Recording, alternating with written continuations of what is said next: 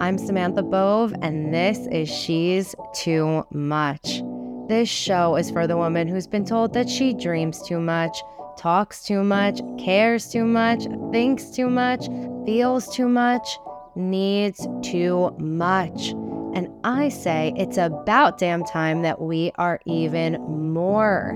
Because that thing you think makes you too much is the exact thing the world needs more of.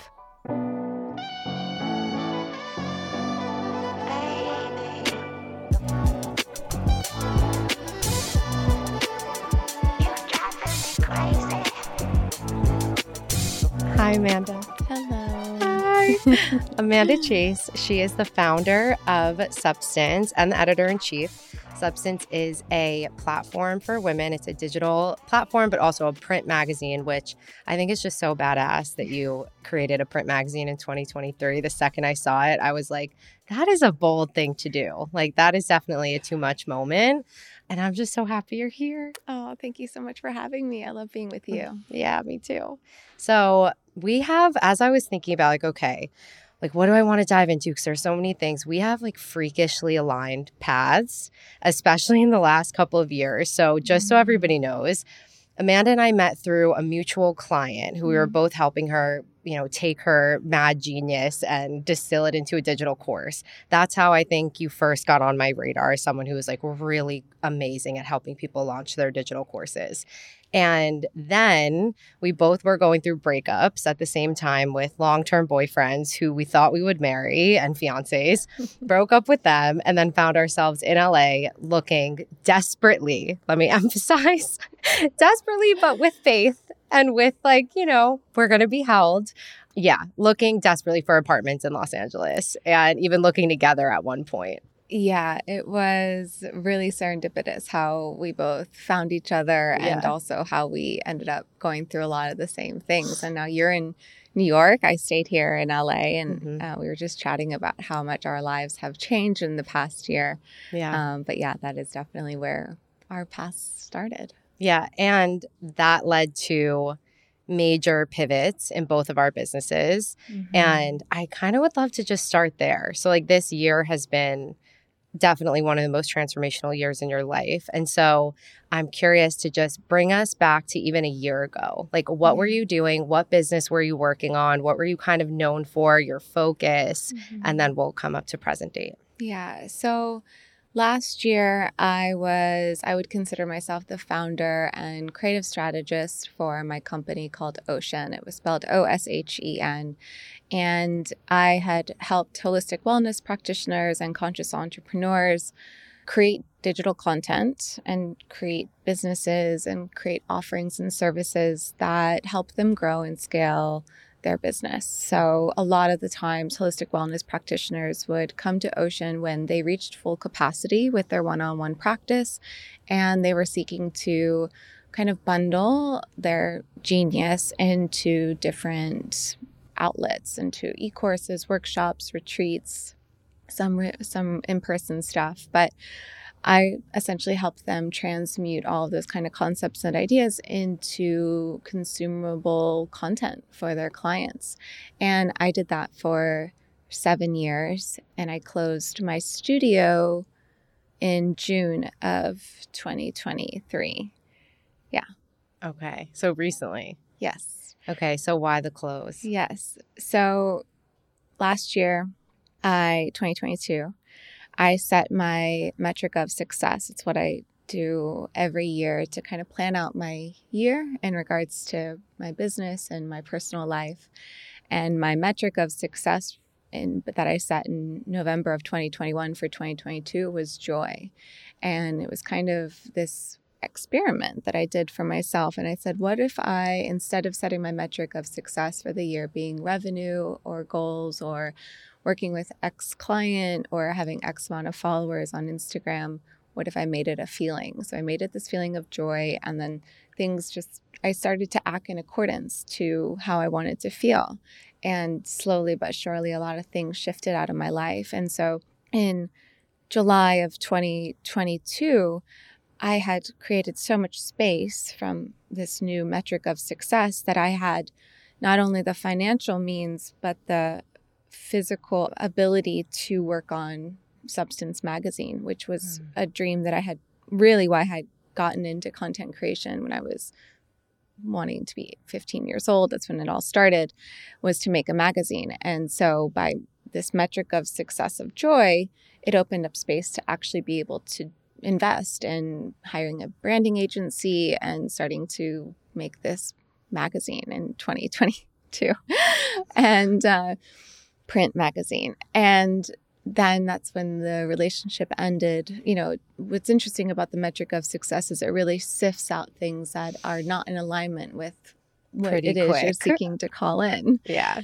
Yeah. So I initiated the magazine creation back in July, and then I set out to go to Byron and sit down with my design team in January of 2023 because I was just busy with client work. It was about the time that we were desperately looking for apartments, and that took up all of my time. Literally. And I went to Byron, and I was able to make up whoever nobody knew me, basically. And I just was introducing myself as the founder and editor-in-chief, at this time, I was just the editor-in-chief of this magazine.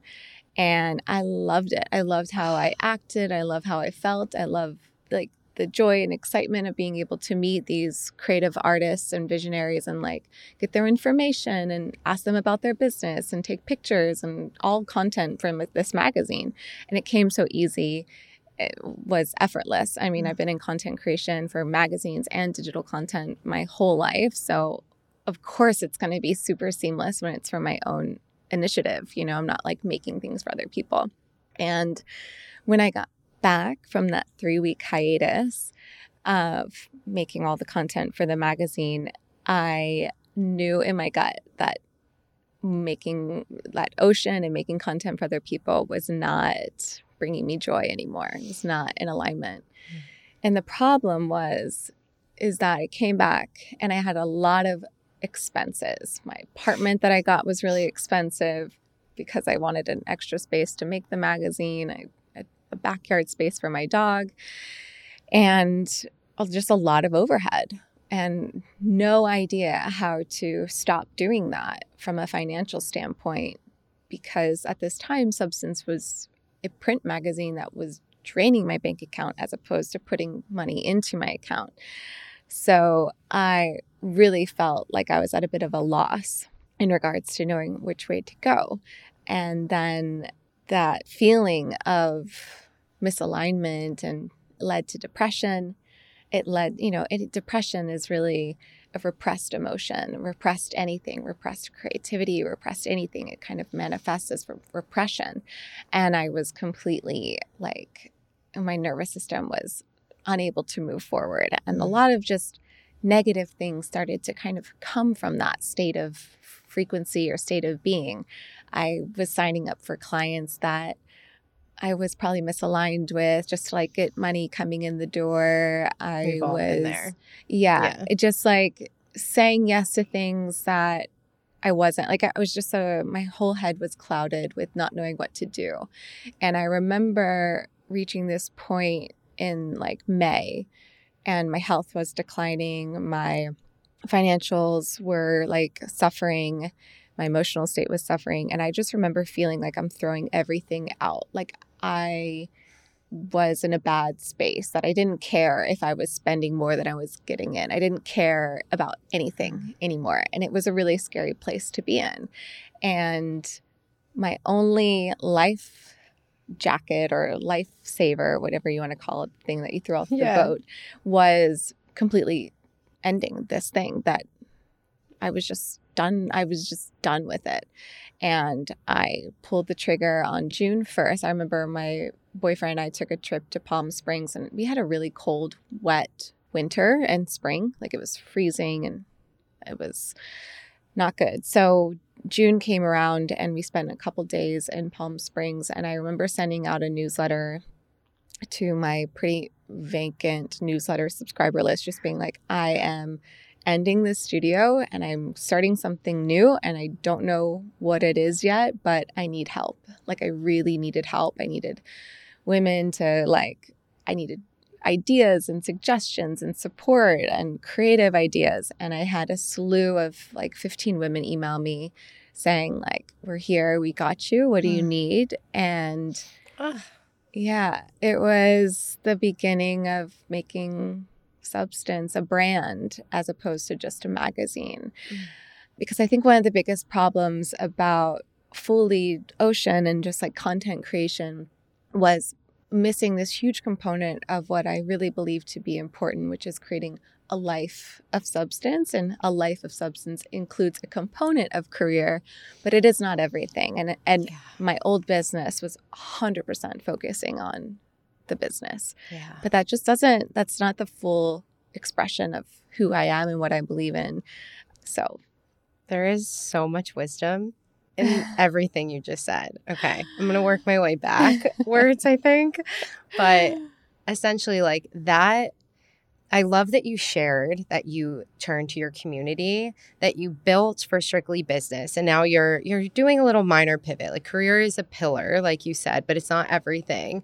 And you put your ego down and you just said, okay, like how can this, if I want to create a collective and I want to create a community, how do I involve the community? And I think that's something that so many entrepreneurs miss because we're trying to be taken seriously. And I think that the old way of growing a business is like pretending like you have all of the answers. It's like this guru mentality that I think was very much a masculine driven approach to building a business. Like I have the answers, and that was leadership. Like I have the answers, I will lead. But I think new age, conscious, intentional, also feminine leadership is leading from a place of us, of like, I'm building this collective.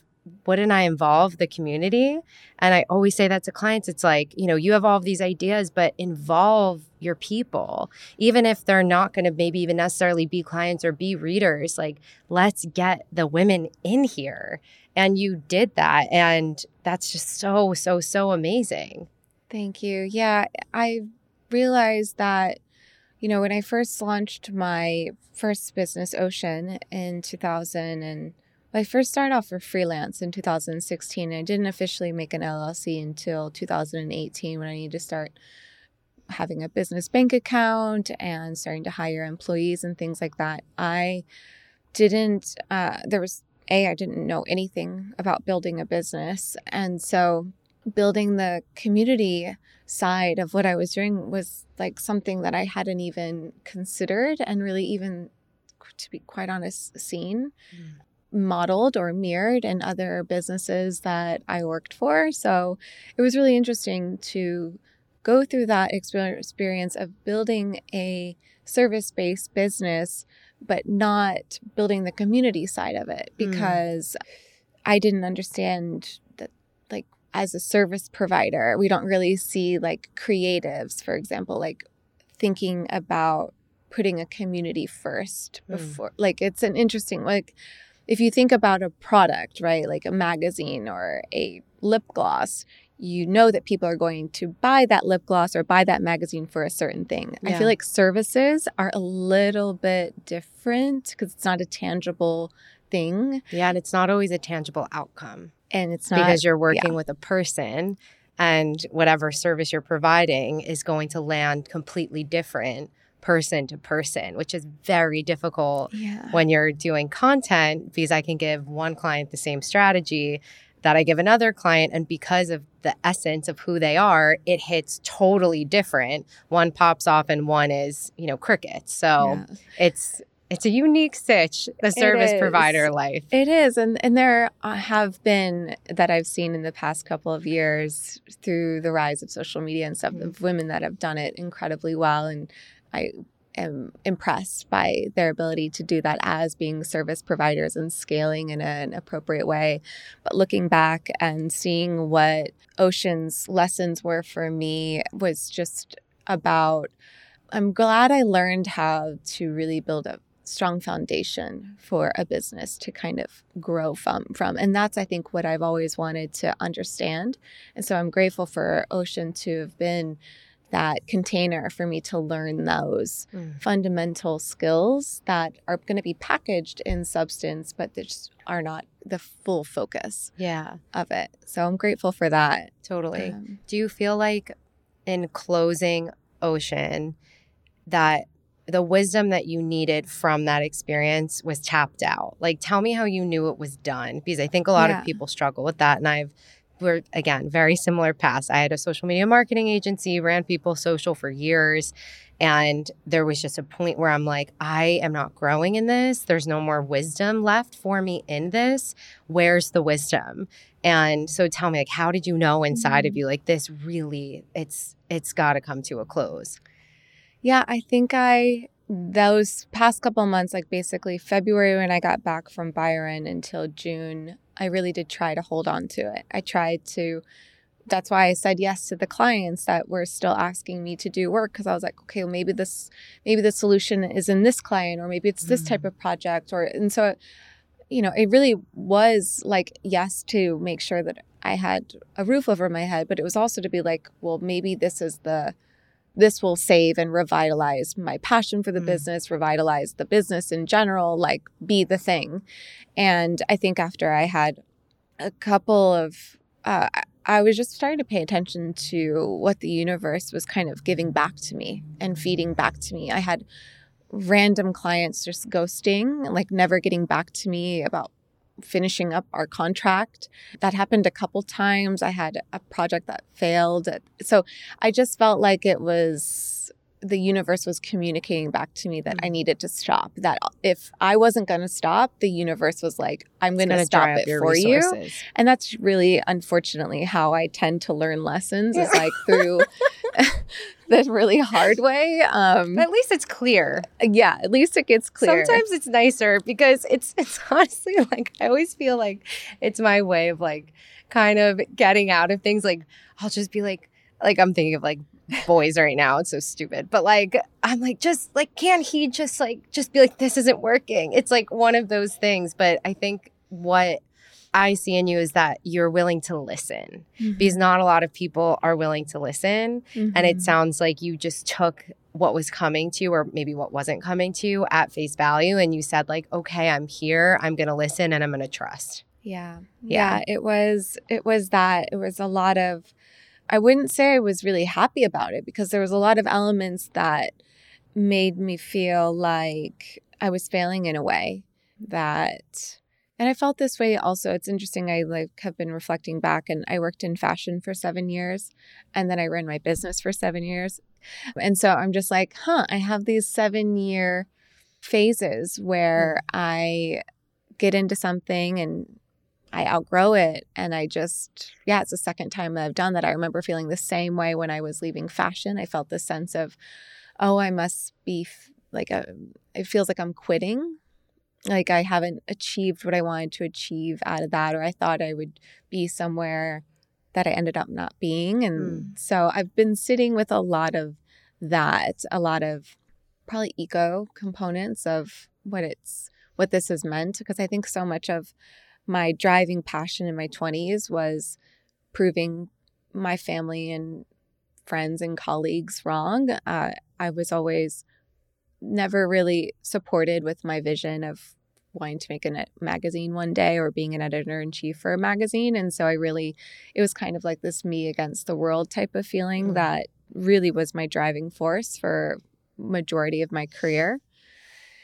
And now that I've achieved things, and I've worked with the dream clients, and I've worked on the dream projects within Ocean, and also within my previous career line of working in fashion, I think what ends up happening and why I end up saying no is because I reach these goals, or I reach these achievements, and I'm still feeling a lack of fulfillment in a way. There's still something missing. And that's what I keep searching for. And that's why, in a sense, although those have ended, I still feel like I haven't given up on the big dream, which was to be doing what I'm doing now within substance. Speaking of, long game, I've been doing this now. I'm about almost 35, so was 20 years of like, is that right? 15? Yeah, 20 Yeah. years of having a dream and it being actualized. And my magazine's not out yet, but maybe for 35th birthday, it will come out. So, how would you describe the emotion that was your fuel source of proving? Because I think that there's a lot of people who are running towards their dreams that are fueled by this sense of wanting to prove something to themselves, to a bully in high school, to their parents, and then also a lot of people running on fear. I'll say that mine, I didn't really like the proving thing that wasn't my the medicine for me. It was fear. Like my dad was really sick when I was launching my business. I really primarily launched it because I was like, I can't have a regular 9 to 5. Like I have to be with him. My sister was in law school. I'm like, somebody needs to help him. Like it was like, I kind of felt like I didn't have a choice. And the entire time he was alive, really, for those next probably 4 or 5 years, I was just completely running my business off of fear of like, oh my gosh, okay, if I make enough money, we could get him this wheelchair, we can get him into a better place, we could move him here, I can get him to California, like da da da. And I had no idea how corrosive that was as a fuel source of building a business. Even if I liked the business and I loved the clients, waking up every day fueling something by this sense of proving, or by the sense of, I guess it still is fear, right? Because it's fear that you're not going to prove it. Yeah. I mean, I guess I'd be curious to hear before I share how you noticed that like showed up in your life. Like what did, for example, I use the example of like, because I was like trying not to quit, or I kept saying yes to clients that were like showing me in the end that they were misaligned. How did fear being your driving factor kind of influence your ability to run your business? Well, it totally clouded my better judgment and my intuition, because to me, it's like, I can walk in fear or I can walk in faith and love. Those are my options every single day. Like, do I want to make this decision out of fear?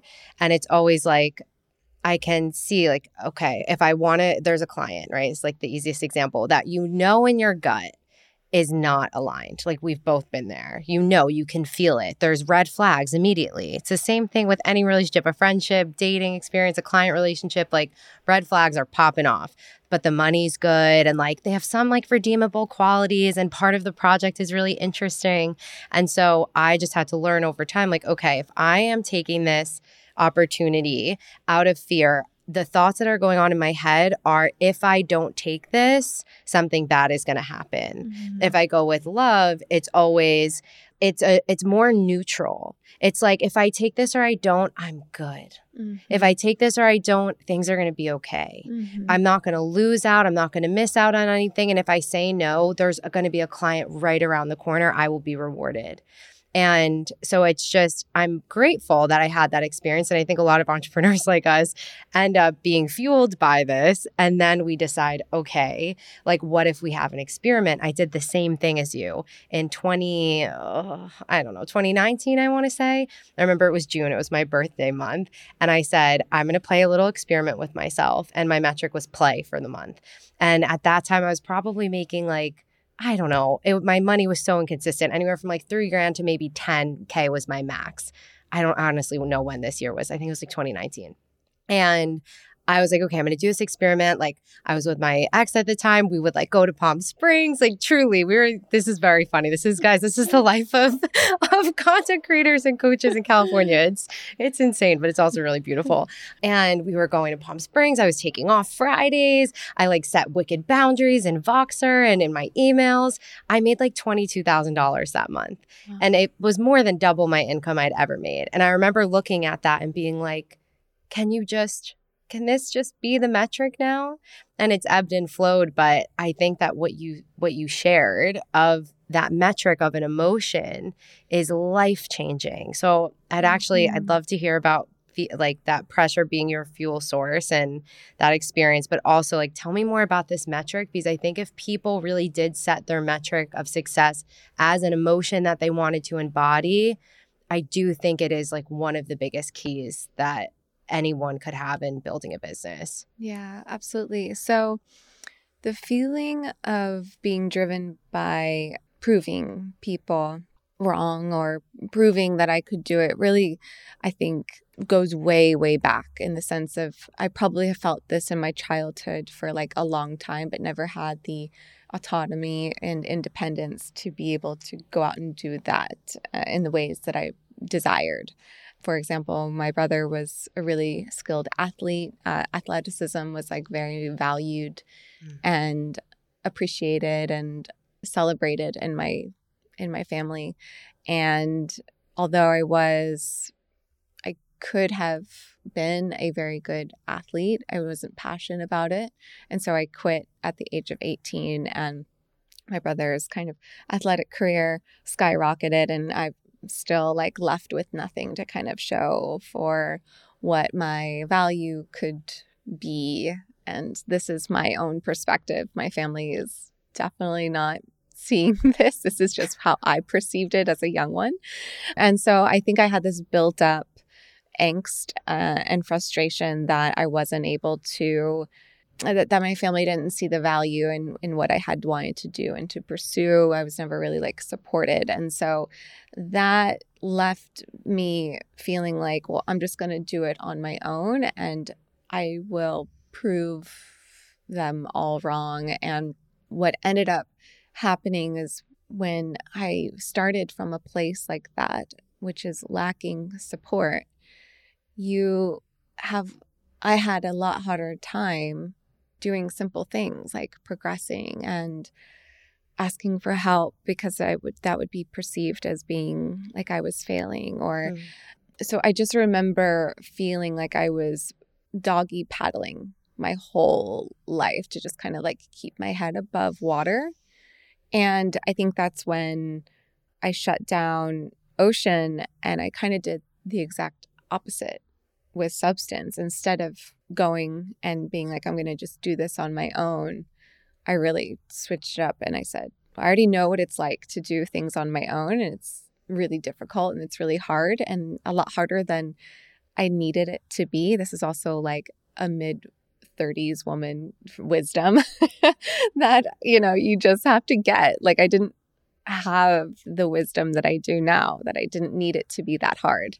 But that's my lesson, right? And so that's why I started the business by saying I need help, because that was probably what I should have said a long time ago. And how did you say that, like specifically? I wrote a very long email, which is kind of my MO. I love writing. Writing is the way that it was my therapy when I was a child. I'd write my big emotions in my notebook, and I wrote a very heartfelt email, just kind of telling everybody what was going on and being really honest and vulnerable. And I think that that is my superpower in this sense, is that I am a very open book with everything that I go through. And so a lot of things that are taboo to talk about, those are the things that I talk about and lean into. I like it. It has this like edge to it that either like rubs you the right way or the wrong way, but that's what you get. Something. I'm with you. I'm either going to like rattle the boat or not. I don't know. I was kind of trying to come up with something quirky there. Or sink it. No. Yeah, exactly. So I wrote a pretty vulnerable email letting people know that my mental health was suffering, my physical health was suffering, and that I was at the lowest of my low, and that I needed help, and I needed co-creators to help me bring this vision to life, because Substance does really feel like a very big project that I'm not meant to do on my own. So that's that what was a gift. You're literally giving that to yourself. Like, you're like, this has been one of my biggest challenges, is not asking for help. And so you have picked something by choice, by design, that requires a community to actually make it happen. Like, you're literally just picking your own medicine that you need, and almost like forcing yourself to embody the person that says like, I need help for my dream to exist. And that is like, that's so beautiful. Yeah. And it's what I realized, what was really cool is that every woman that reached out to me And a lot of the women I had never even talked to before, or they never attended any of my workshops or anything like that. They were all new people in my world. I kept asking them like, oh, what inspired you to reach out? And they had a vision and a desire to make a greater impact on the world. For example, they might have been like a writer, but she's not making the impact that she wants, or an Akashic Records reader isn't getting like doing enough sessions as she wants. So it was like this outcrying like call of people that wanted to make a greater impact on the world. And that's kind of like what substance is. It's this communal, we call it like an oasis for our feminine visionaries and creatives. But yeah, they're all like coming together, and I orchestrate and facilitate, but it is all because the women are there with me in it, participating and being in it and telling me what they want and they need. And yeah. I wonder if your 15-year-old self, who was like very particularly passionate about print magazines, in any way, shape, or form knew that passion and that excitement was going to be part of the healing that you needed in your adulthood. I definitely would say I don't think I knew. I don't think I had any idea of how it would happen. I figured I would have just been like a editor-in-chief for a magazine. But to have created my own business and to created my own magazine, that is like a whole new thing I would have never seen coming. But it kind of makes sense, because the reason why I wanted to make a magazine back in the day was because I didn't like anything that was out there. So I just didn't expect that.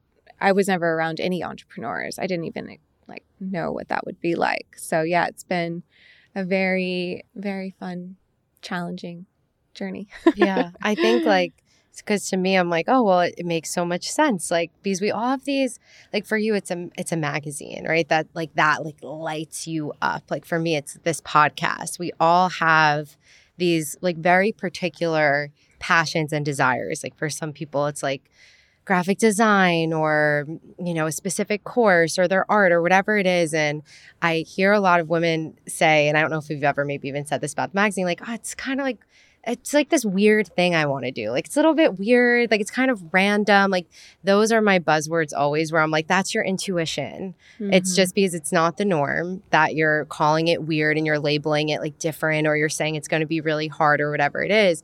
But I always think that the things that we pick are the things that we need to have some healing occur in us. Mm-hmm. And I just think it's like just so beautiful to think about your 15-year-old self just being interested in like having this vision, having no idea that it would impact you in this way. And so I just think if anybody's listening to this, that you have this like very particular idea. Like for me, the next thing I want to do is like create candles. I'll just name it on the podcast, like with no big, I'm not trying to start this big candle company or anything. I think like long tapered candles are so beautiful. And I know that I owe it to myself to find out what's the wisdom in this. Like, what healing do I need? Like, what parts of my personality need to become expressed through this process of candle making? And so I'm just curious about, I want everybody listening to this to get curious about like your little weird random things that you're interested in. Like, there is profound lessons and profound wisdom and profound parts within you that are looking to be expressed through this medium. So like, you owe it to yourself to do it. Yeah, and it reminds me of the phrase or this quote that we hear all the time, but I wrote it down today, and it's like this remembrance of who we are, that these things that come innately easy to us on the outside seem like, oh, I could never do that. It'd be too easy. Those are usually the things that when we lean into, that's kind of where the doors start to open up, because I believe we're all born with certain gifts, and those gifts are easy for you for a reason, because you're meant to pursue them. And some things are challenging for other people. And it's by leaning into those gifts, it's where we can really find a lot more peace, I believe, and a lot more excitement and joy. So just figuring out what those elements that come really easily to you are, and moving towards them one little step at a time is Yeah. kind of my secret sauce. It for sounds that. like easy and fun.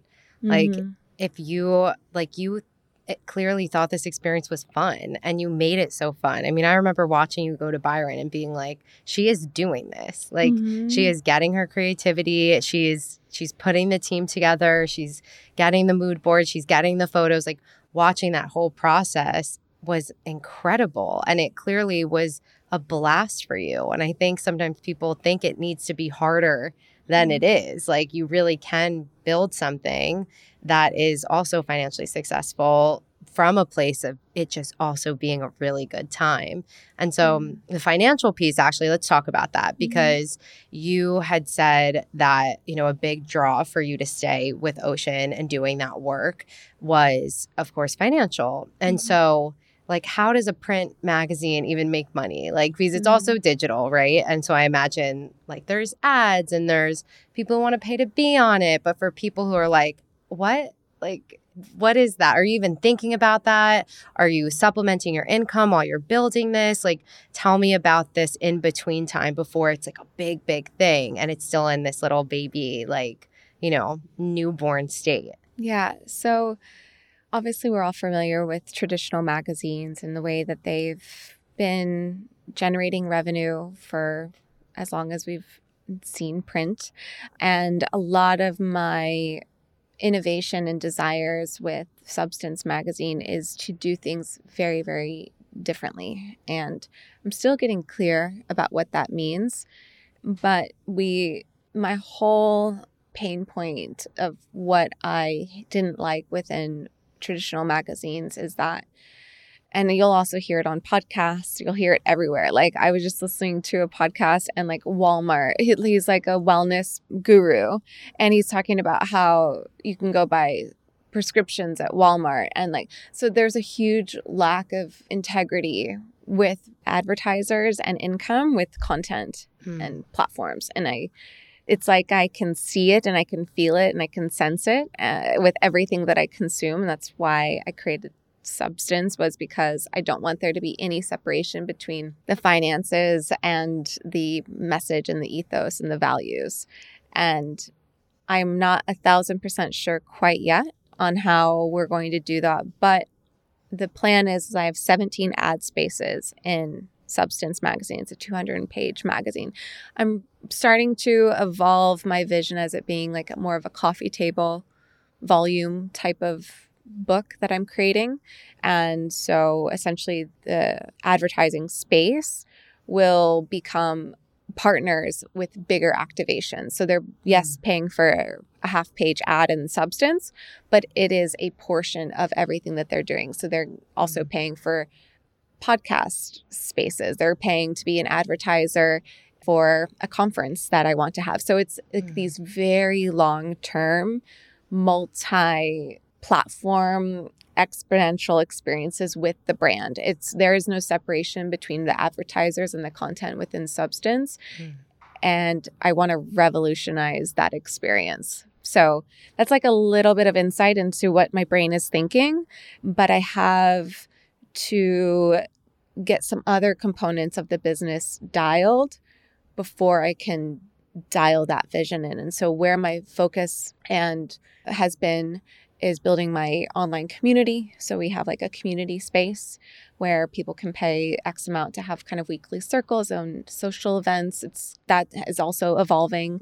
We have coaching programs. So instead of doing one-on-one sessions, I'm now doing coaching components. So sorry, not one-on-one custom projects. We're now moving into coaching and mentorships. And so, and then some custom projects, probably one or two a year, to just kind of, travel. But I'm really interested in working with clients in Europe now. I feel like the LA market, I've been there, done that, and I'm ready to move over to Europe.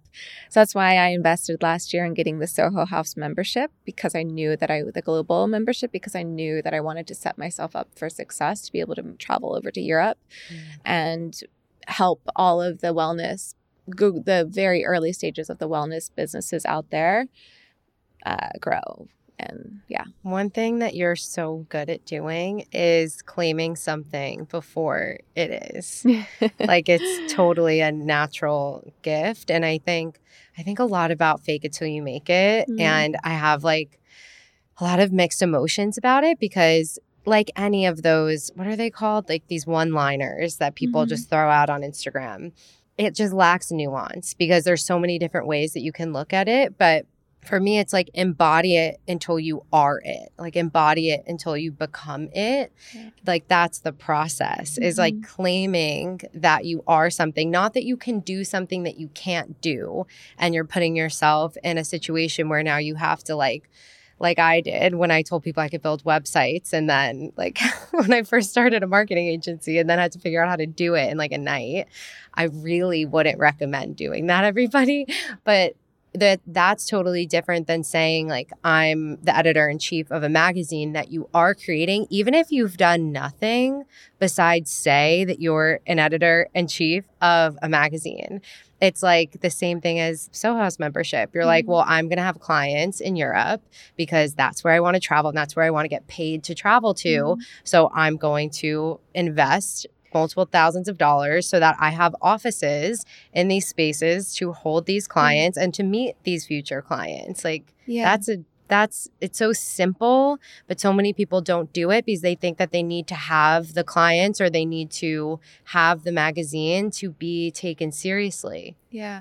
There's a concept called the be, do, have, and I don't know the ins and outs of it, but you can Google it and learn more. And there's also like a whole psychology framework around this concept that it's kind of relating to that question you had about the metric of success, and that feeling is that you're right. A lot of the times it's the have, do, be mentality that once I have XYZ thing, then I'll do this and then I will be that.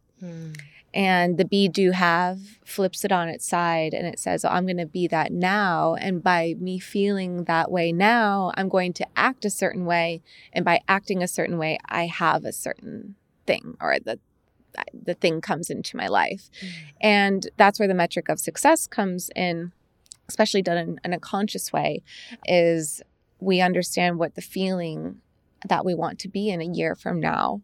For 2024, my metric of success is going to be peace. So I'm going to start figuring out what are the components in my life that bring me peace? For example, maybe it's leasing a new car so that I don't have to worry about my engine light coming on all the time. It's like these things that have bigger ripple effects.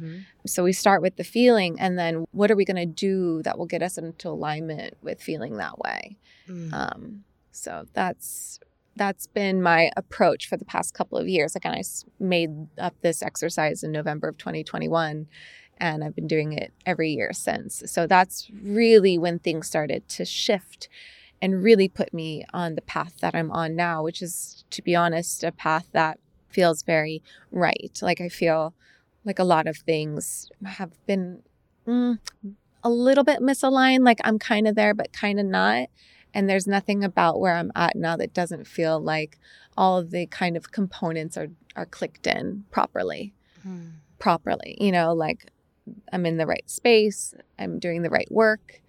And yeah, I guess I just had an early dream and I never really have given up on it. So, I mean, that's the key. And what you just shared is so simple, but so amazing. It's like, if you know that you want to have a certain amount of income, then connect with the feeling of what that would bring you. For some people, it's total peace and security, right? For me, at a certain point, it was play. Like, it was like, well, if I had all this income, I would play. I'd be so creative. I'd travel more.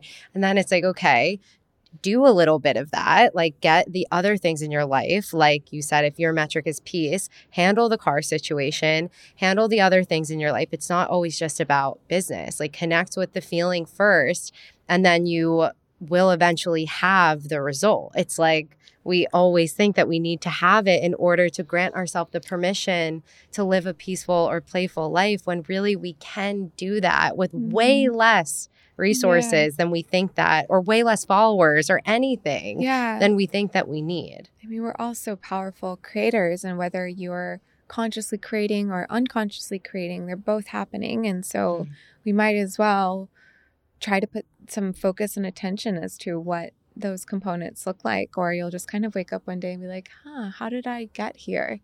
And, everybody has their own path and journey, which is really beautiful in a lot of different ways. And I think that's what I'm wanting to do within Substance, is to really create a space where women can feel just okay with where they're at too. That I think as I shared, I always felt like I was never I wasn't doing enough, or I wasn't good enough, or all these kinds of things. And so a huge component of Substance, why we consider it to be an oasis, is because the first step of being able to create different changes in your life or different things is you have to feel like there's a sense of safety and security with where you are right here.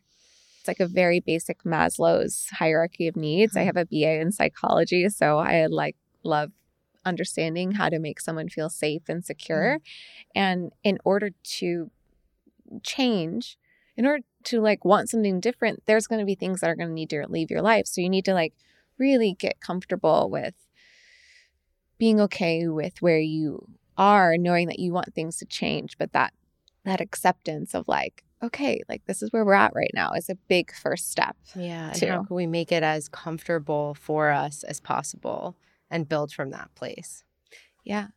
So I would love to talk a little bit about the transition from being a service-based business owner and really getting paid to produce something for someone, and into the transition of people are paying you for your vision, they're paying you for your energy, they're paying you for your ability to cultivate a community.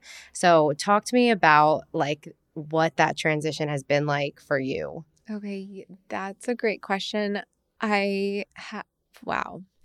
There's a lot there. And I think that there's a lot there because so much of my old position and my old role was taking the shadow artist, kind of the background person, and watching all of my clients be seen and be valued. And at the end of the day, I was helping them put their things out into the world. And there's only so much of that I got real deep satisfaction from at the end of the day, because it wasn't ultimately maybe didn't agree 1,000% with what they were talking about, or it wasn't my vision. And so it wasn't yours. Yeah, it wasn't mine. And I had to just see this awesome thing be built and brought up, and other people, which I imagine you too.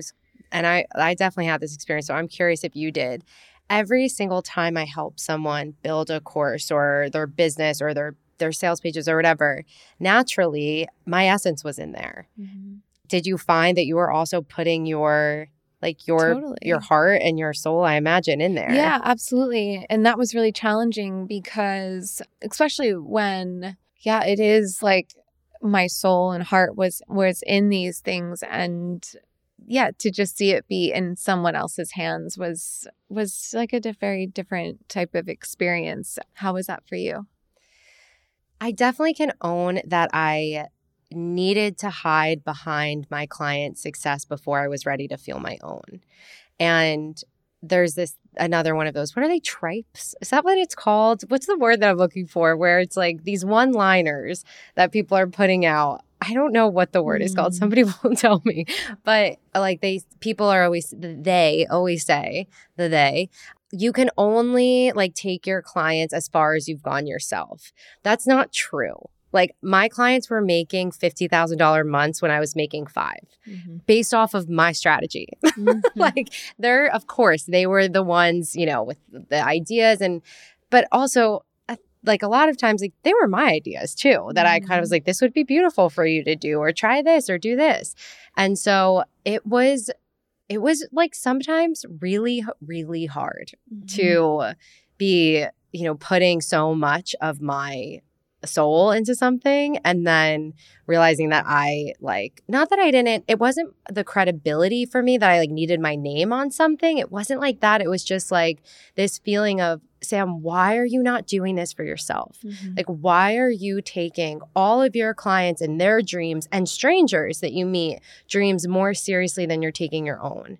Mm-hmm. And I had to get to a point of years of that compiling before I said, like, I am going to pay to play. Like, all of these people are paying me to play a big game.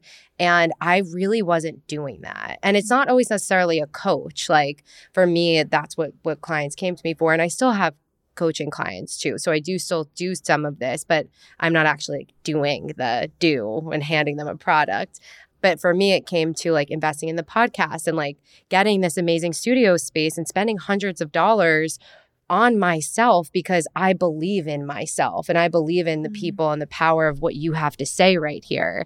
And so the experience, I think, for me, unfortunately, just took years of getting to a point where last January I wrote in my journal, I am so fucking sick of your shit. Like, I am so done with you not prioritizing yourself and taking yourself as seriously as you take everyone else. So I had to get like real mad about it. Yeah, it makes sense. And how is it going for you? It's going so good.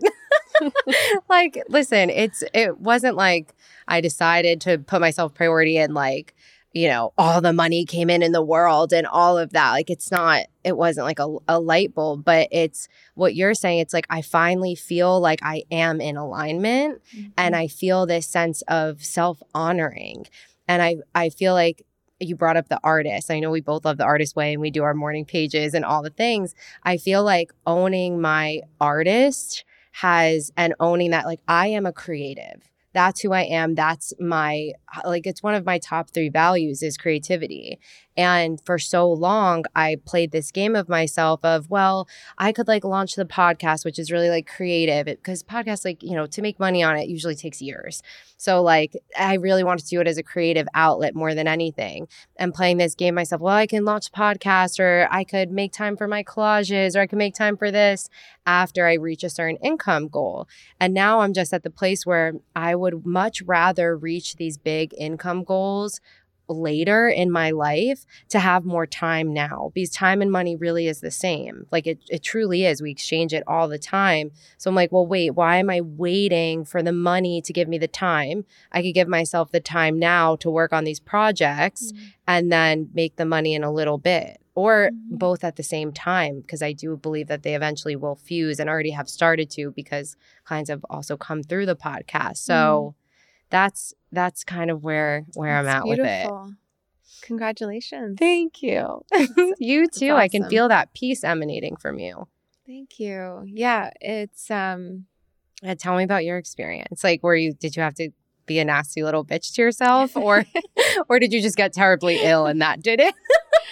Terribly ill, yeah, that unfortunately. Was yours. Good. Which to a certain point, even when I did get really ill, it could have been like sink or swim too. Like I could have just given up because it would have probably been a lot easier to just like been like, I'm just going to move home. I'm done, tapped out. Did you entertain those thoughts? That was option B. Yeah. Option A was throwing the last bit of savings, the last little of everything into this.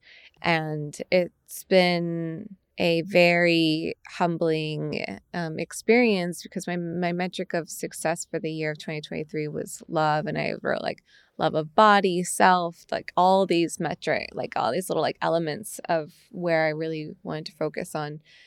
And body was the first one. And I find that to be so interesting because my illness is what really like made me realize that I needed to take care of myself in ways that I hadn't before. And so because I've focused so much of my time, energy, and resources on getting my body to the place where I could work again, I am unwilling to allow my body to get in an out of aligned place for anything else. Like my sleep is important, my exercise is important, my walking is important, my health, nutrition, like all of that is like way more important than anything. And it's been a really interesting experience because of all of my years in the past, it's been like money, clients, business over everything. But when your health is so bad, you have to reprioritize your focus on things. And so my focus this year has been my health. And as a result of that, I took a lot less clients this year.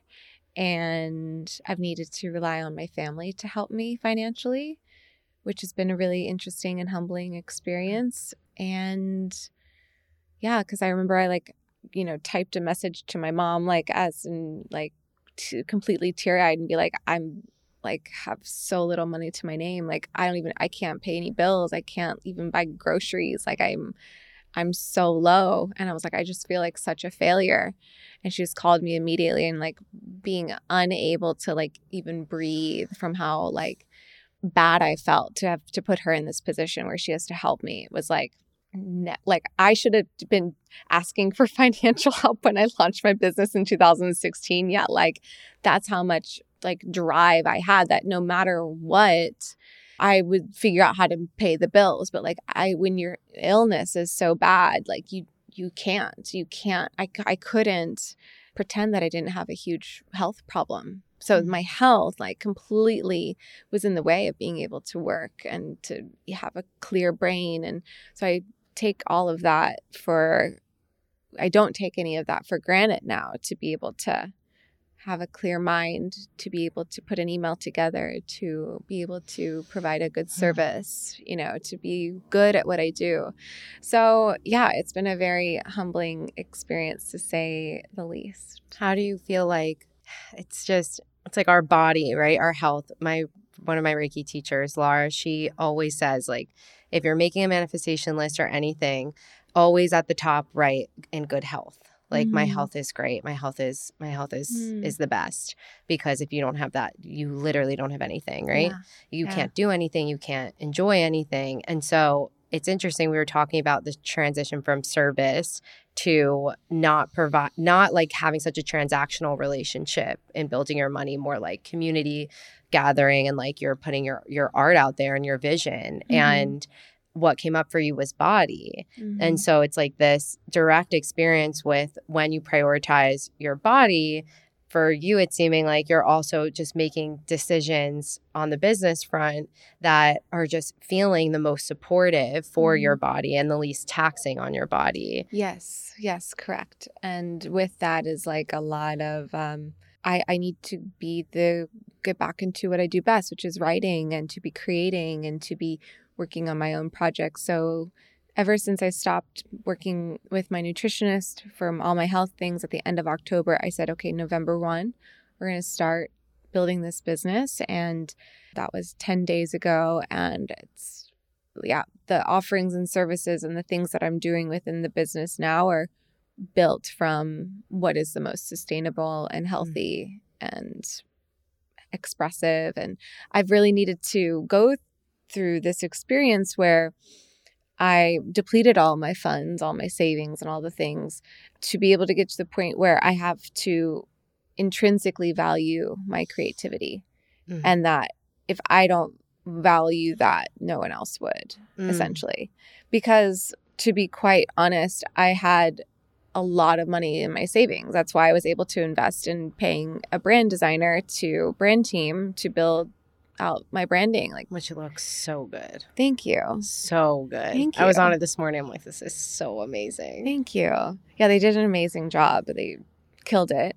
And but for some reason, I don't know why, because I had all that money in the bank, I would just be like, oh, it's free.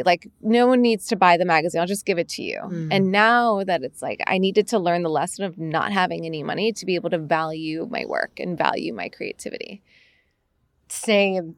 So same. I think when you have that in your bank account, I always say to people and clients, get it out of your bank account, because you got to pretend like it doesn't exist, because you will just give things away. But I also think that also speaks to the transition between the exchange of a service for money to something a little bit different, because I think it's the artist wound. It's like that is such a creative piece of work for you. It's not a strategy. You're not promising somebody that they're going to blow up on Instagram or they're going to have their course nice and done. You don't know what they're going to get from a magazine. They could get a poem from it. They could just get a nice night in, a beautiful addition to their morning, or like the next multi-million-dollar idea. But it's like, I do find it to be so much harder to charge when you are creating something that is so creative and so artistic. Yeah. And it sounds like your body, which like, I don't know if you see it as that gift yet, but your body being so sensitive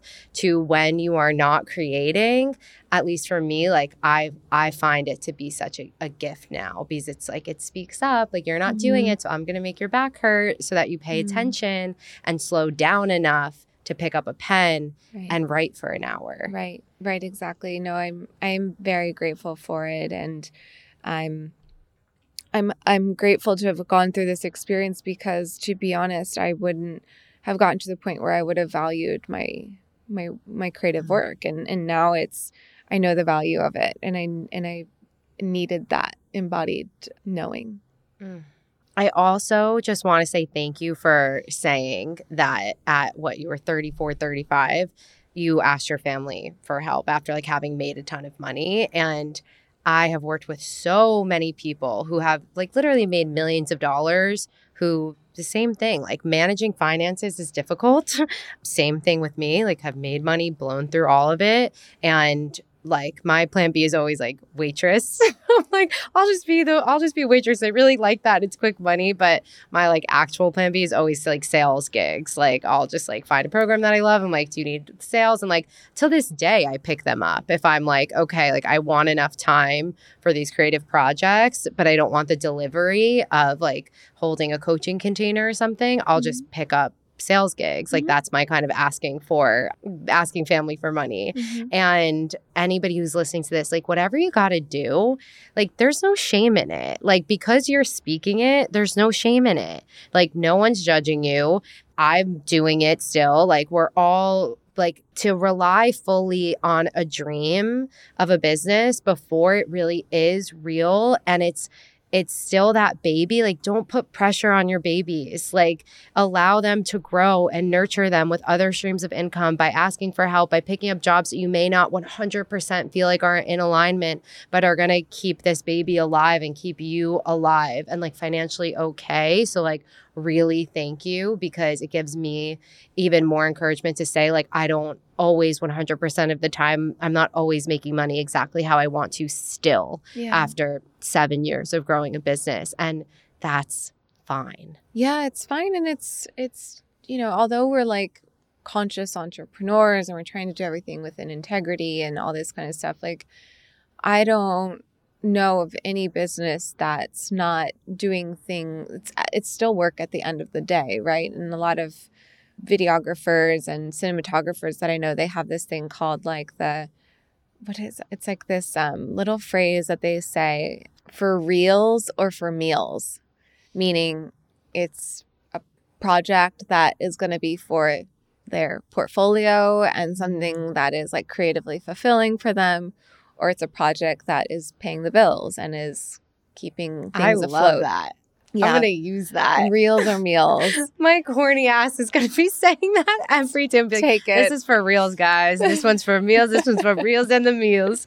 I love that. It's true. I mean, at the end of the day, we're creating businesses. And yes, if like all of the elements are for the reels, awesome. But for a lot of us, that's just not where we're at. And, hopefully one day. But yeah, I think just normalizing that is important. I also find it really challenging, and why I'm so open about every component of my entrepreneurial journey is because I feel like there are so many people that don't talk about these things. And so for the kind of eager, curious, ambitious women out there that are like, how do they even do this?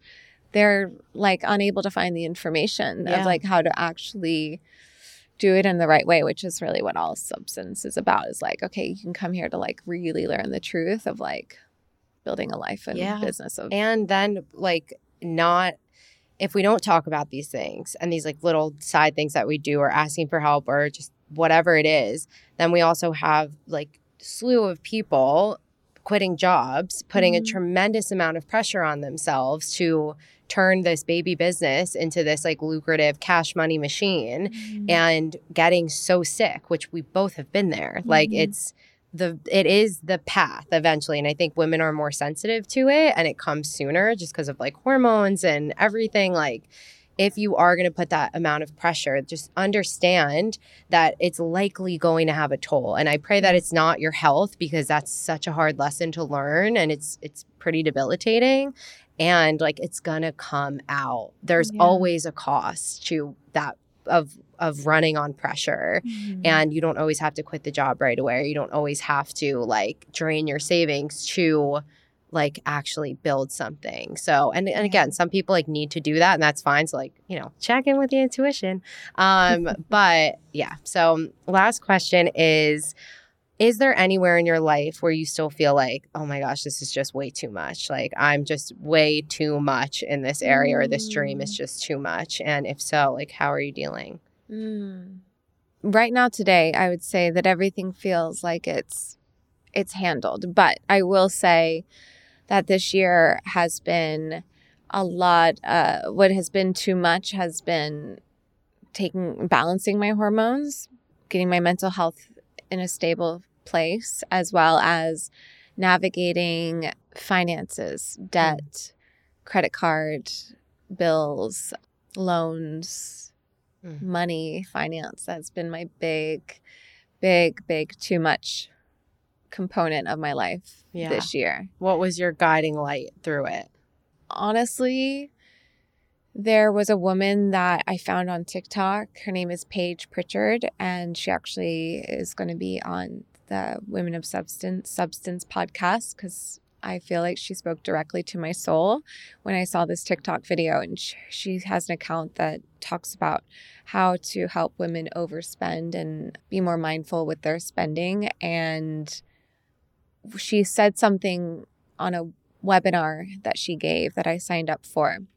And she said something along the lines of the money that you've used that has maybe like you have credit cards or debt or like you need to pay back a loan, like all of that money was, you needed to use that money to like take care of yourself and to pay, you know, for food and for all these things that we need to live. And it was a really big like turning point to switch my perspective on my debt, and my credit card debt in particular was because I had never been in debt before, but I also had never been in such a bad mental and physical space. So as much as I felt shame for getting myself there, it was all that I could lean on and use as a way of like keeping myself and my life afloat during that time. So it helped me shift my perspective that I needed it for very particular reasons. And it's not just this like thing that's terrible about me. Yeah. Like I'm not like a bad person because I have debt. And so she and her content and the things that she talked about started to really like shift my relationship with it. And now like I am doing a lot of like hard things, like calling up Chase credit card and asking for a better interest rate, and like going into Chase and asking them to, you know, waive the insufficient fund fees, you know, all the stuff that I was avoiding. So when you avoid things, it's when things really start to really balloon up and really feel like out of control, that like too much feeling, like, oh my God, I can't even. And that was the majority of how this year felt for me as it relates to finance and debt. And so now I'm slowly kind of like itching my way through it and dealing with it head on. And that feels like much more manageable, even though I have a lot of like financial debt to pay back. But at least I have it covered and acknowledged, and it's not hiding in the shadows anymore of my life. Yeah. And it sounds like just the full circle moment of depression. You started off as repression. And like when something is repressed, you don't want to look at it. Yeah. You don't even want to give it any light, any love, any attention. And it sounds like in this area of life and in all areas of your life right now, you're choosing like 2 feet in, I'm going to look, I'm going to love on all of this. And like, may it be what it is. Yeah. Ugh, I'm so excited for you. How can people connect with you? You can go to @Substance Platform on Instagram, and TikTok, I think, is our account there, as well as wearesubstance.co. Amazing. Amanda, thank you so much. I'm so happy for you celebrating all your success and just can't wait to keep seeing it grow. Thank you. And celebrating you. Yay.